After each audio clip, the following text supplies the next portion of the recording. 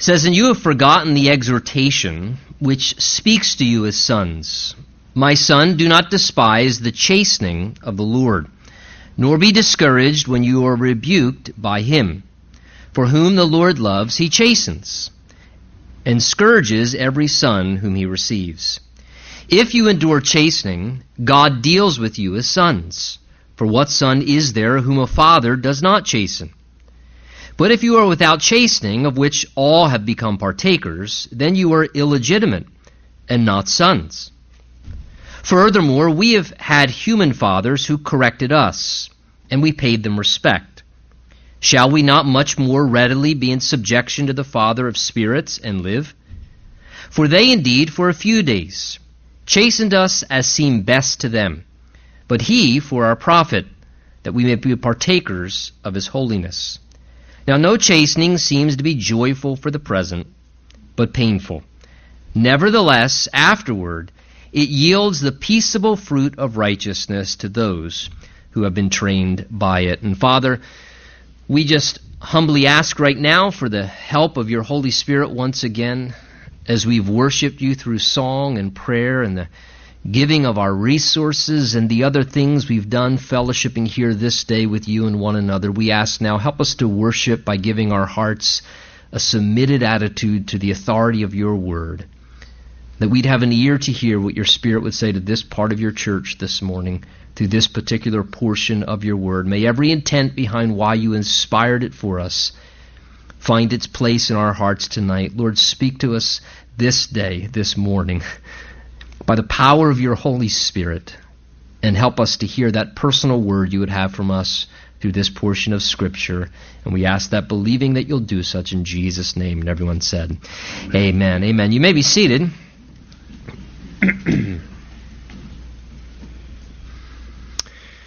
You know, as we round this Father's Day, my three children, my daughters at this point are 16 years old, 18, and the oldest almost 21 years old. And as a human father, beyond these years of trying to take care of my children's needs practically, and beyond the certain enjoyment, of course, of their company relationally, I have always had a goal or a target that I'm sort of clearly aiming at in their lives in raising them as my children, that they would grow up to be adults whose lives are, first of all, pleasing to the Lord.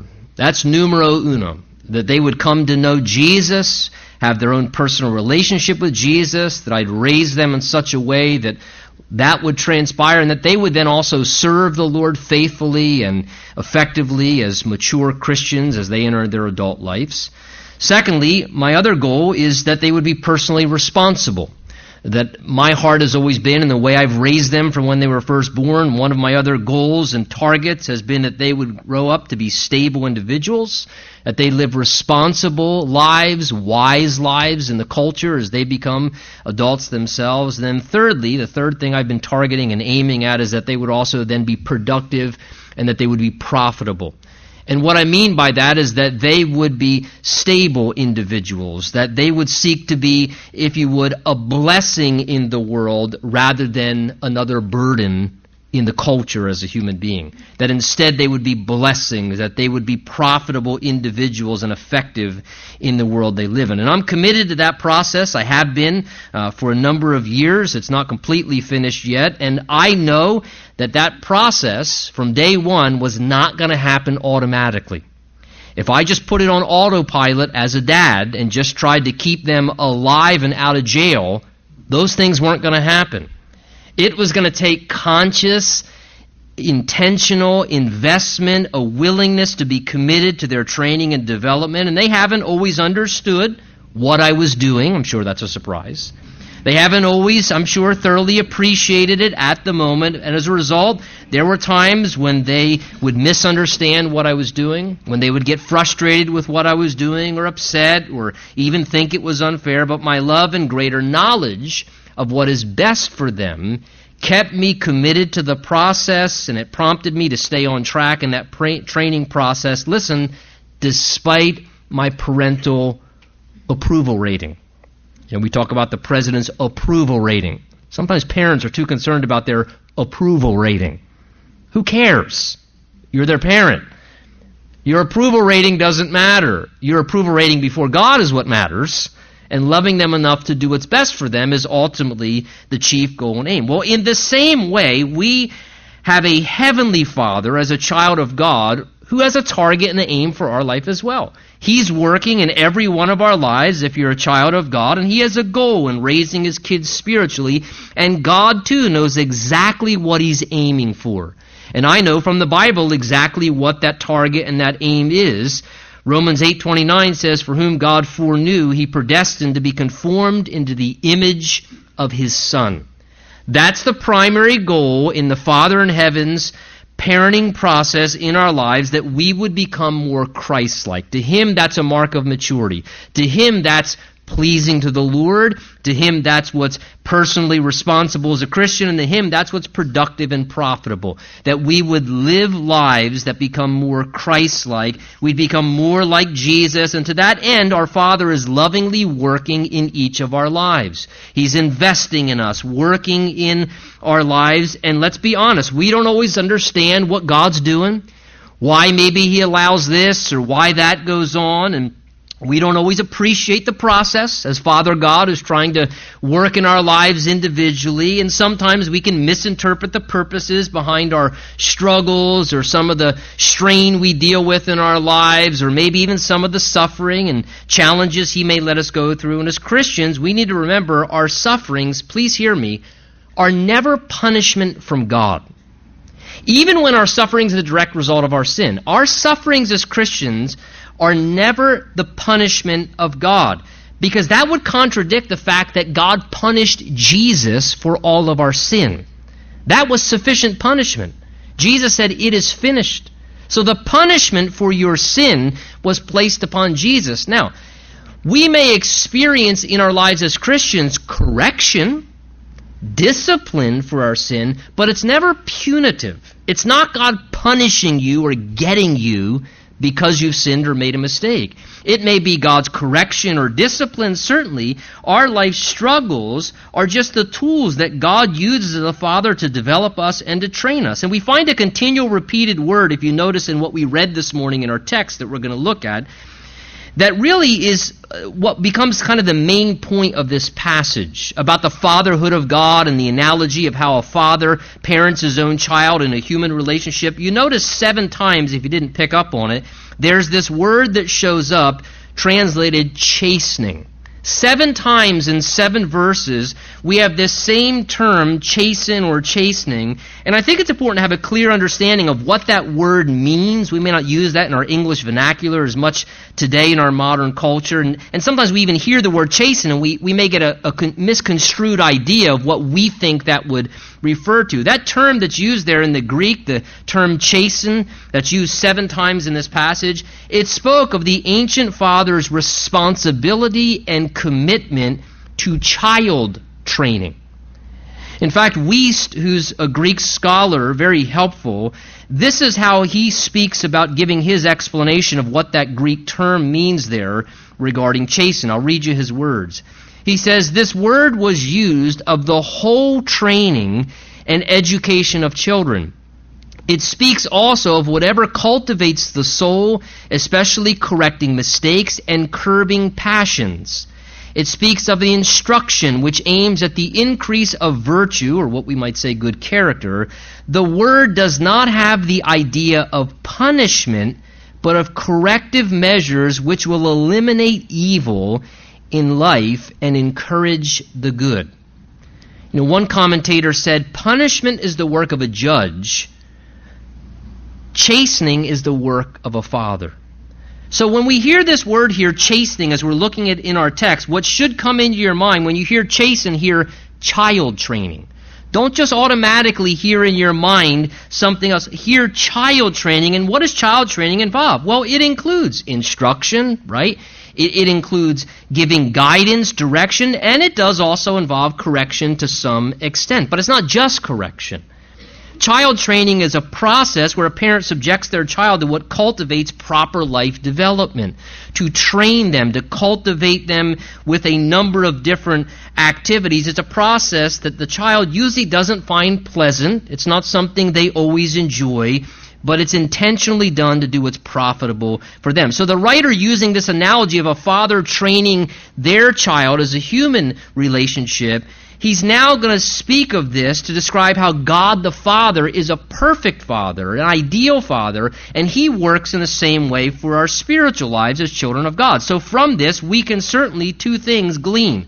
Lessons number one about the fatherhood of God and how that operates in your life as a child of God. How God is operating as a father in a parental role in your life. And secondly, for those of us who are fathers, or those of you young men who will one day become fathers, we can glean lessons of what as human fathers we should be engaged in, representing the Heavenly Father in His perfect role. The background of Hebrews 12 is very simply this. The Hebrew Christians were becoming very weary and discouraged in their souls because of enduring hardships in their circumstances and their struggles with sin that they were wrestling with. And the writer wants them to find endurance and have a proper perspective. That's why he says, if you look with me in verse 5, you have forgotten the exhortation which speaks to you as sons. And then he quotes Proverbs 3. My son, do not despise the chastening of the Lord, nor be discouraged when you're rebuked by Him.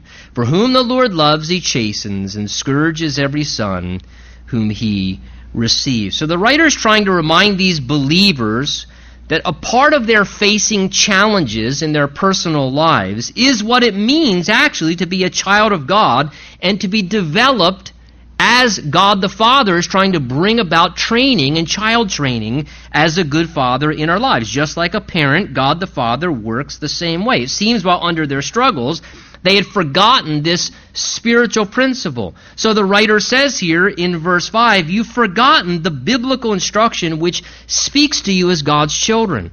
He's saying somehow you're forgetting, and you need to remember that as God's children, He's going to relate to you like a father. That this is what it's supposed to be. This is what we need, and it's what God's doing. So he quotes here from Proverbs 3 as the basis for his spiritual instruction, how God the Father seeks to do child training in His children's lives.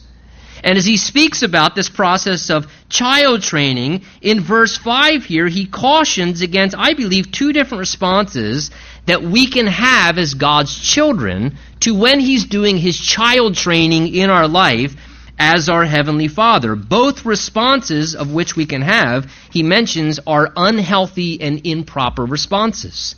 The first response he points out that we can have is not healthy, and that's this, is that we can dislike it and we can despise it.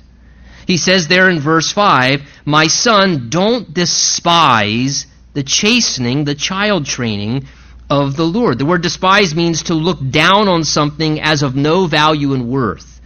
It gives the idea of seeing something as of no importance and no appreciation, and so you don't have any respect for it. And in the same way in the parent-child relationship humanly, a child can despise their parent's proper role in their life. And as the parent is just trying to do what's proper in their role of child training, sometimes the child can despise it. They see no value to it. They get upset with it, and a child therefore shows no respect or appreciation for the value of what their father does or the purpose he's trying to fulfill in raising them. And instead of humbly submitting to the parent's role, sometimes the child despising it, actually, when the parent's trying to train or correct or discipline with their proper authority, they get offended at it, right?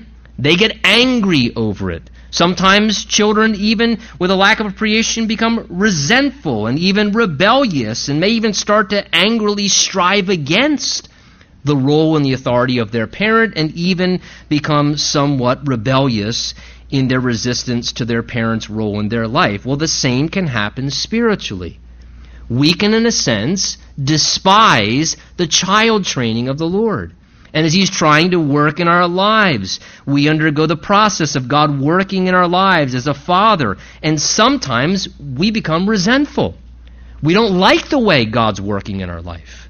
We don't like what God's allowing, or maybe what He's subjecting us to, or where He corrects us or intervenes in certain ways. And so therefore sometimes we can make the mistake as God's children, we start to resist the work of God in our life. We start to become almost angry, even rebellious at God's role in our life, and we can become disobedient spiritual children.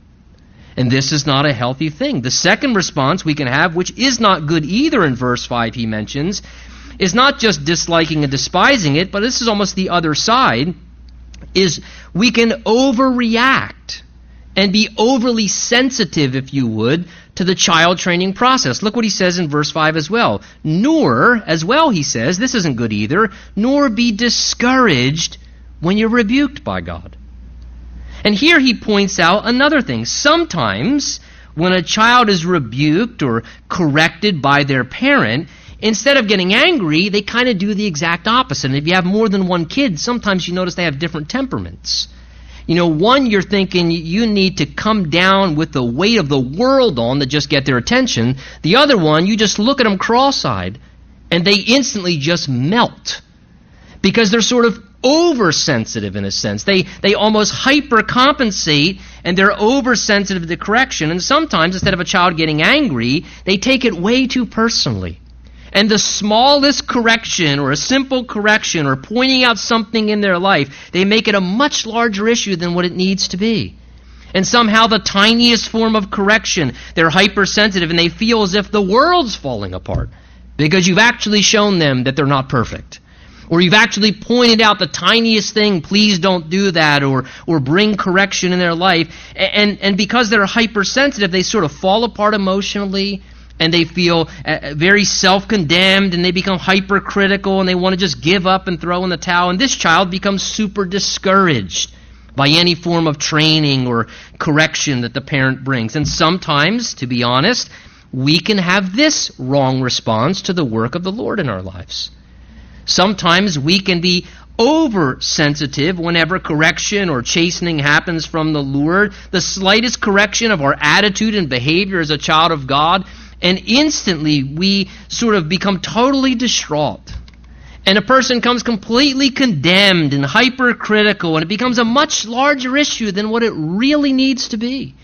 And the smallest form of rebuke or correction or the Lord trying to deal with us regarding something, a person becomes totally distraught, and they fall into self-pity and condemnation, and they begin to just really feel like the world is falling apart because of one mistake that they've made.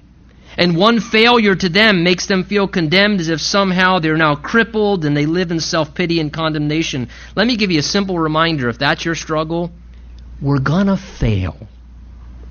Everyone fails. Look around this room. The one thing that's common with everybody in this room, we're all failures. All of us. And we're really good at it. We fail in different ways. Listen, we're gonna fail. That's the whole reason Jesus went to the cross. And I'm not saying we should find excuse for our failures and abuse the grace of God, but it's not the end of the world to fail. Maybe it's the end of the world of pride that you mistakenly hold in your heart too much that it bothers you so bad to fail. Maybe God's working on your humility. And instead of being hypersensitive and overreacting to it, realize, just be thankful that God's letting you see the truth about yourself. It's not the end of the world. You made a mistake. Plead the blood of Jesus. It's not the end of the world. Other Christians fail too. Everyone makes mistakes, and it's a valuable process that we're experiencing in a good way, God's involvement in our lives. So neither one of those things is a healthy response. He says in verse 6, for whom the Lord loves, and this gets to the motive of why God child trains, for whom the Lord loves, he chastens and scourges every son whom he receives. So the motive or basis for the reason why the Lord does this training process in our lives as children of God, very simply is, he says this, he loves us. He does this out of his love for us. The point he's trying to make, thinking of the human parent-child analogy, is the Lord's work in our life displays his love just like a parent cares enough to take the time and effort to invest in their child's life, to raise them, to train them, to try and do what's best for them. The Lord actually cares enough to take the time to get involved in our individual lives in a very personal way. We should remember this morning, his personal involvement in your life indicates you matter to him. It's because you matter to him so much. That's why he gets involved in your life. And it's not a demonstration that he's picking on you or setting... No, it's his love for us, because if he didn't love us, what would he do? He'd let us do whatever we want. He'd let us get involved in destructive patterns of life and dangerous habits. And it's because he loves us enough that without trying to, in a sense, control our lives in an unhealthy way, God will bring measures of correction and discipline. And at times when we're doing what's wrong, he's going to try and stop us. He's going to intervene in certain ways. He's going to allow us at times to struggle with certain things that are just part of life experiences. Why? Because he wants to see us mature. He doesn't want us to be a snotty, nursery Christian our whole life. He wants us to grow up, develop some maturity. And some of that comes with just experiencing some things so our character can be developed and we can grow and mature. And as I said, if need be at times, he's going to correct. He may even at times, to protect us from error, give a firm divine spanking by maybe allowing consequences to come into my life for bad choices I made or some pursuit that was sinful, that was foolish. And why? Is he trying to punish me? No, he just doesn't want me to repeat the errors again. Like any good father, I never found pleasure in spanking my children, and yes, I spanked my children. I believe it's biblical. But I never enjoyed the process. I dreaded the process. But it was something that for their benefit, again, though they did not understand that, but the good thing is now I don't have to do that anymore. Because something happened. There was a developmental thing that came into their life. Here's the bottom line. Behaving selfishly and lacking self-control, those are marks of immaturity. Those are marks of childishness. Young children, when they're young, the marks of their immaturity and childishness is they have no self-control, and by nature, they're very selfish. Well, God wants to drive those things out of our lives, and so therefore he will work in our lives. It's because he loves us he's working in our lives the way that he is. I look at it in some ways, again, child training, it's like a coach who sees potential in an athlete. And when a coach sees potential in an athlete, what do they typically do? They're a lot of times harder on that athlete with all the great potential. And the athlete, man, why are you so hard on me? Why are you so hard on me? Because I want to see you, because it's so easy for you, and I know how much potential you have, I want to see you arrive to your fullest potential. So he works in that way to train. Well, Jesus says in Revelation 3:19, listen, as many as I love, I rebuke and chasten. Be zealous and repent. So Jesus says, look, it's because I love you, therefore I will at times rebuke and chasten. So he says, look, take it eagerly and respond to my correction. I'm trying to do what's best for your life. Well, using these lessons of a father-child relationship as the analogy, he then says in verse 7, if you endure chastening, child training, God deals with you as sons. For what son is there whom a father does not chasten? I want you to notice as we go into these next few verses, it is assumed, just assumed in the Bible, that good fathers will train, instruct, guide, and correct their own children. He makes the statement in verse 7, if you're enduring this chastening and child training, God's dealing with you like sons. When you experience child training, you're being dealt with in a normal way that a child's supposed to be dealt with, the Bible's saying. And then he asks a rhetorical question. For what son is there whom a father does not chasten or child train? The point there being that it's an abnormal thing when a father does not responsibly perform this duty, which tells me two things about the parent-child relationship. It is a father's God-given role and responsibility and natural duty to train and discipline their child. It is our responsibility before God as men, and we must take it seriously. The book of Proverbs gives over a dozen commands regarding parental instruction. Ephesians 6:4 says specifically to the fathers, bring your children up in the training and instruction of the Lord. You know, fathers, this morning, God commands us to do this. It is a ministry that we are to fulfill faithfully. It's a calling of the Lord. It's our spiritual duty. And moms, you're to complement dad's effort. You're to come alongside and complement that lead, that primary effort, by partnering and supporting in the endeavor. And be careful, not ever contradicting or resisting the effort, but complementing it as he takes that role in the child's life. And a child's duty is therefore to recognize this is the role of the father in the home and to respond to that accordingly. A child should learn to properly appreciate this isn't something that dad's just got an authority trip. No, dad's doing what God put dad in our family to do. This is what a father's supposed to do. This is his God-given calling and role, the design of a dad. God placed that parent, that father there for that purpose. And as a child, if you're a young person, you need to recognize you need instruction and you need correction. You know, we're right now in the process of teaching our third of three daughters how to drive. And there's that process of the permit for a year before you get the license. And when I was training all three girls to drive, I would, throughout that year process, I would bring up a reminder on occasion, because you know how it is, you're sitting there in the seat, and sometimes you want to say something, use the instruction moment, which is what it's supposed to be, and there's almost as if they would get a little, you could see the frustration, why are you telling me how to drive? Because you don't have a license yet. There's a reason you don't have a license yet. And see, children need to learn, why are you correcting me? Why are you? Because you're not an adult yet. You're not paying your own bills yet. You don't have the authority to operate your own household yet. So until you have that, you're in the permit stage. I'm supposed to instruct you. I'm supposed to correct you. I'm supposed to counsel you and guide you. I'm not giving you, I don't know how many times I said, I'm not giving you a hard time. I'm not trying to give you a hard time here. So let's not make this hard. I'm trying to prep you because you're an arrow in my quiver, and one day I got to launch you. And I'm not thrilled about the process. But when I launch you, I want you to fly straight and be on target and hit the point. And for them to understand this helps them, I believe, to how to relate to it. And the same is being applied spiritually. He's saying here in regards to us with God, God's not trying to give us a hard time. He's not angry with us.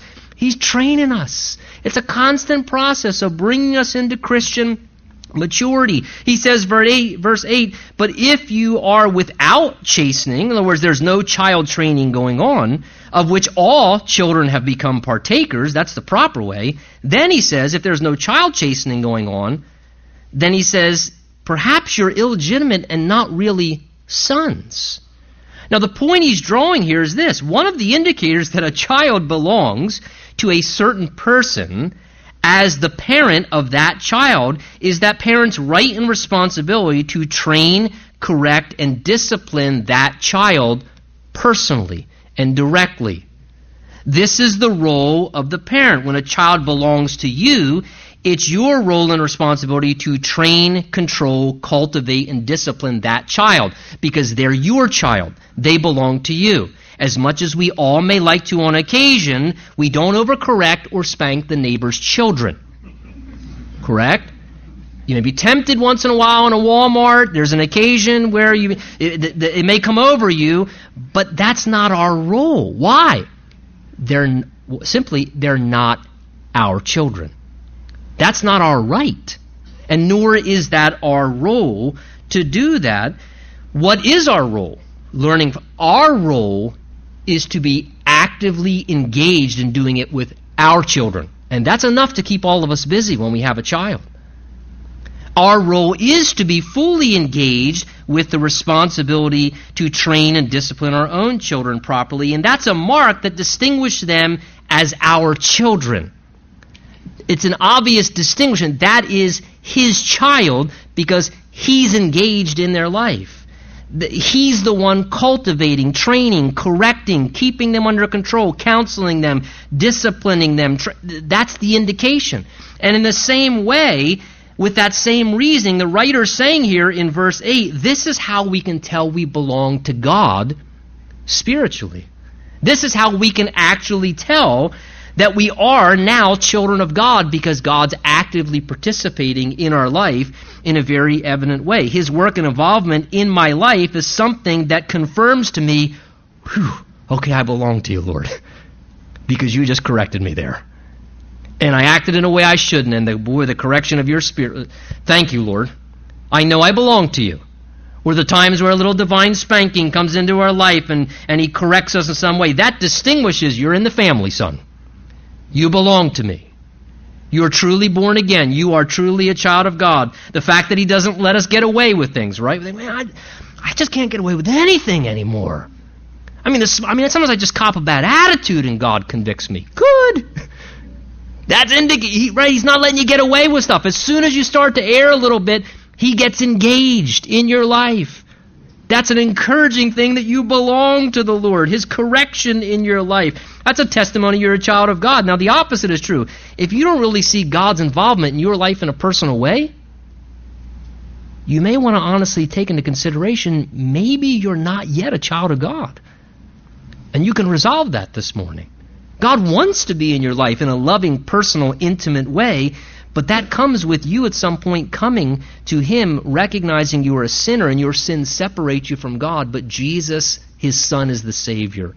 And Jesus died on the cross for your sins and rose again from the dead. And you come to God through accepting and embracing Jesus Christ as your Savior. That's how you become a child of God, as you pray to invite Christ into your life as the Savior for your sin. The Spirit of God comes into you, and then his Spirit then bears witness with your spirit internally. You are a child of God.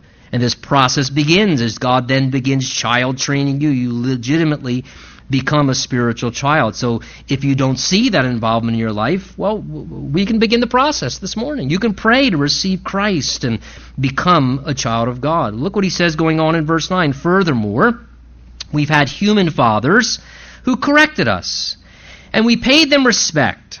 Shall we not much more, the writer says, readily therefore be in subjection to the Father of spirits and live? So he speaks how it is an appropriate thing for a child to submissively, notice the term there, respect the Father in their life when being corrected by him. Now, the word there, being corrected, correction speaks of being confronted when you're doing what's wrong. It speaks of someone asking you to change because you are doing what is not right, and maybe even receiving some discipline to help you make the change if that's what's necessary. And this is what he's beginning to address now. Truth of the matter is this, ladies and gentlemen, part of life is being corrected. Everybody needs to be corrected once in a while in their life. And if you are a person who struggles with receiving correction, you're going to struggle with life.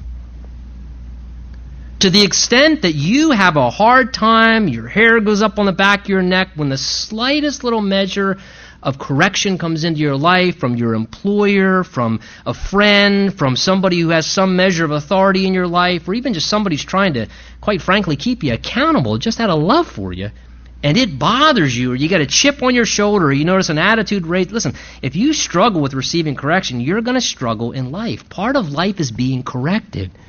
We all need it at times in our lives. It's a healthy thing, a helpful thing. And it's one of the reasons that God created fathers, to fulfill that role, to bring a measure of correction. He says there in verse 9, we've all had human fathers who corrected us.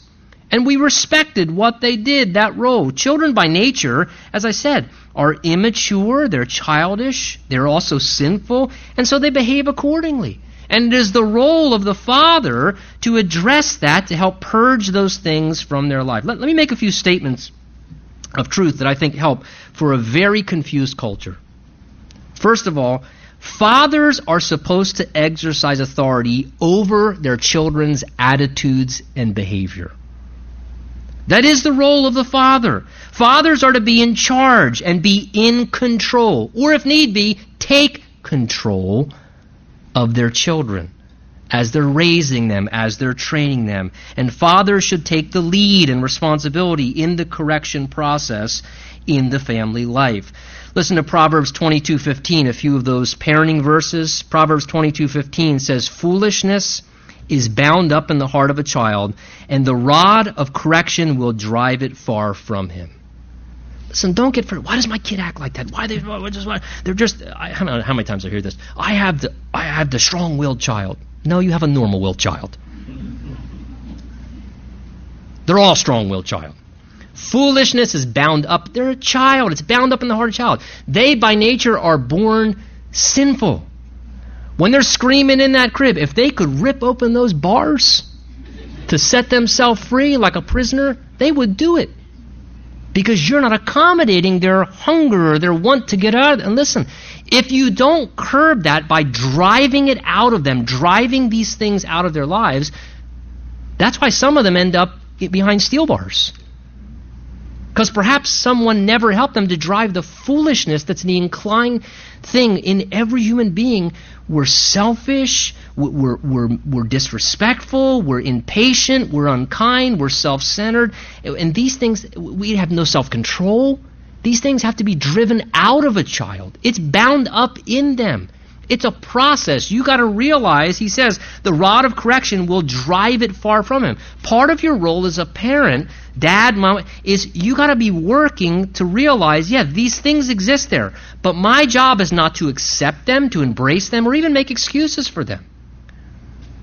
Or even just, as long as they don't do it in public and embarrass me, I'll let them do it at home. No, you have to try and work continuously to drive those unhealthy things out, to cultivate the good character and to suppress those sinful tendencies. Proverbs 13:24 says, he who spares his rod hates his son, but he who loves him, listen, disciplines him promptly, dealing with it in the moment. That's part of the inconvenience of being a parent. Sometimes it's exhausting, man. It takes work. They act in a certain way. Can you come here for a minute? I'm too busy, I'm doing something. No, you are not too busy. This is the most important job you have. You stop, you embrace the moment. It's a teaching opportunity. Use it for an occasion to invest, to correct as necessary. He says, Proverbs 23:13, do not withhold correction from a child, for if you beat him with a rod, he will not die. Let me say this in sincerity from my heart this morning. Dads, don't be lazy and don't be cowards here. And let your wife do the hard work. Be a man. God made you a man. Exercise the fortitude that God's given to you as a man. Have a backbone. And trust me. You can do it because you're called to it. You can rise to the occasion. God will give you the grace. And this is important for your sense of purpose as a man. This is important for your role and the image that you have within your home as a male. This will help your marriage. This will help the way your wife views you and the way your children view you and relate to you. Sadly, there are too many, in my opinion, at times children who are out of control or become out of control. And there are too many exhausted women in our culture. And often, that's in connection to negligence of a father. I was somewhere not that long ago with my family. There are other families there. And was watching this one particular family.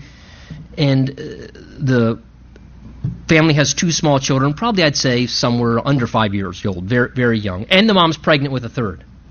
And I'm watching the mom. She's got two toddlers. She's pregnant with her third. And we're at this gathering. And the dad's sitting there. And I look over her shoulder. He's sitting there in a chair while the mom's, pregnant, chasing the kids. And the dad's sitting there. And he's playing a game on his phone. Now, after I wanted to slap him in the back of his head, which I didn't, because he was a little bigger than me, and I've learned wisdom over the years. After that, the teaching opportunity, I took one of my daughters and I said, come here. I brought her over. And I told her, look over her shoulder. You see what he's doing? I said, we don't want those kind. It's ridiculous. You're sitting there playing a game on your phone while your pregnant wife is running around trying to take care of two small children. I mean, this is just foolishness. It's irresponsibility. And often, it doesn't have to be this way. We can turn the tide. Let us as God's people, knowing the truth, turn the tide in our own lives, our own families, be examples that we can, and take this ministry seriously and encourage other families too. Encourage others to see God's design. And children, notice here we see from the Bible, are to respect their fathers. He says in verse 9 that those children paid respect to their fathers. Notice, paid respect. Children are to pay respect. When you pay something, that means it's something that's properly owed. There's an obligation. Something is due. So the Bible is saying is that it is proper for children to give what's due to their fathers, which is fathers are due respect. Which means children should relate to them in that way, showing respect out of obedience to God. Ephesians 6 and Colossians 3 speak of how children are to obey their parents in all things, for this is right and well-pleasing to the Lord. And as parents raising them, let us require respect from our children. And I said the word, require.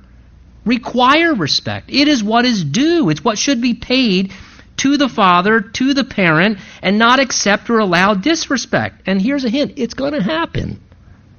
But don't allow it. Require respect. When we were raising the girls, whether it was when they were young or when they were older, to me, I didn't allow them to disrespect their mother either. I'm not going to let some person speak to my wife in a disrespectful way. And I would say, well, it was us before you were ever showing up. And you're going to leave soon and make me feel bad. And people don't speak to my wife that way. She's not just your mom, she's my wife. And you will not speak to my wife like that in our home. You won't do that. You show respect. And this is a healthy thing. Why? Because we had human fathers who corrected us and we paid them respect. He says, in light of that, verse 9, shall we not much more readily then be in subjection to the Father of our spirits and live? What he's trying to say is teaching children that process and them learning how to pay respect to a human father is what prepares them, guess what? To show respect for a heavenly Father someday. To understand the authority of God. He says, shall we not much more readily be in subjection to the Heavenly Father? If we submit to human fathers and earthly authority, we're going to be more prepared, he's trying to say, and we should, how much more, submit to the Heavenly Father. If we respected our human father and obeyed what he asked of us, how much more the Heavenly Father, he holds my very breath in his hand. My existence and my eternity is under his control. He is worthy of my submission and of my respect. And if we're going to do things and get off track, God's going to at times bring some correction, but we should be responsive to that. We should have a submitted spirit, subject ourselves to God's authority. Perhaps recently, I don't know, maybe for some of you in this room, maybe recently God's been trying to correct something in your life. Maybe God's been trying to change something that he doesn't like. My question is this: are you yielding? Or are you resisting? Are you showing respect to God's work of authority? The Bible says, woe to him who strives against his maker. You'll always lose that wrestling match. Respect the correction of God. Receive it. It's to our advantage, he says, because as we do this to that extent, we shall live. The idea is have the life that God wants us to have, a good life, stable and experiencing the best. Verse 10, he says, for they indeed, human fathers, for a few days chastened us as seemed best to them, but he, God, does it for our profit, that we may be partakers of his holiness. So continuing with the idea of a human father providing this training and correction, he says our human fathers, for a season, for a time, to the best of their limited ability, they sought to train us and raise us and correct us. And notice he says there, verse 10, they did it as seemed best to them. Here's the point. The best they knew how. To the best of their ability, according to what maybe they thought was best for us. And let's be honest, sometimes fathers, even with good intention, don't do the best. And they may think it's what's best. No human father is perfect. No human father is never going to make a mistake. They simply do the best that they know how. And sometimes fathers are going to make mistakes in their human weakness. Sometimes they're too easy. Sometimes we can be too harsh. Sometimes we have the wrong aim for our kids' lives. And let me say this, please hear me, every one of you this morning. Don't let an imperfect father in your life interfere with the rest of your life experience. They did the best they knew how. They're not perfect. And for some of you, maybe it was really hard, or maybe your father really didn't do that good of a job, and maybe they didn't do any job. I don't know. We've all had different experiences. But please hear me. Don't let an imperfect father and your experience of that interfere with the rest of your life experience. It doesn't have to be that way. There's a heavenly Father who his process is always good with the perfect balance of wisdom, instruction, and consistency. He won't neglect his role. He'll never abuse his authority. He says our heavenly Father works not like human fathers who did the best they could. He always works for our profit. He's always going to do what's good in your life. He's going to bring what's useful and helpful. And he wants us to become partakers of his holiness. The idea is that we'd become more like him, that we'd become more Christ-like, more godly in our lives, and that human father may not have done the best at times, but there's a heavenly Father who can fill the void in your life, and he will always do what is best for you and most profitable, and let that, in a sense, be the experience that helps liberate you from anything that was an inconsistency with the human father. He then concludes verse 11 saying, no chastening seems to be joyful for the present. My kids never thanked me for a spanking. But painful. Always was when Mr. Woody came out. Nevertheless, afterward it yields the peaceable fruit of righteousness to those who have been trained by it. So he concludes wanting to give a realistic perspective on the child training work and to have a right outlook towards it as a parent and as a child, whether it's God's work in our life or our work in our children's life.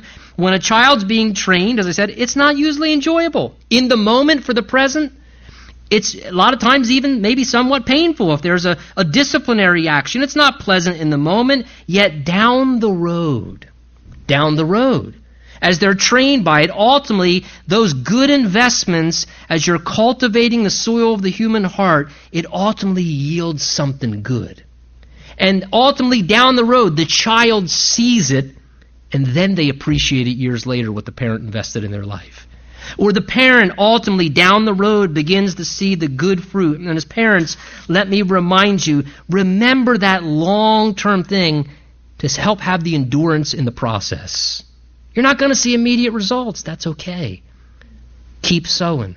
Keep harvesting, keep doing. The principle here is true as well to a spiritual degree. God, our Father, sometimes is working in our life. He's correcting, and it may not be pleasant, and there's a measure of pain and challenges in our lives. Maybe we go through a season that's hard, but look what he's saying in verse 11. But nevertheless, afterward, it's going to yield something. It's going to yield something good in your life. The idea there is agricultural images. It's preparing the ground, planting and tending. It's a farming thing, and farming is an investing process.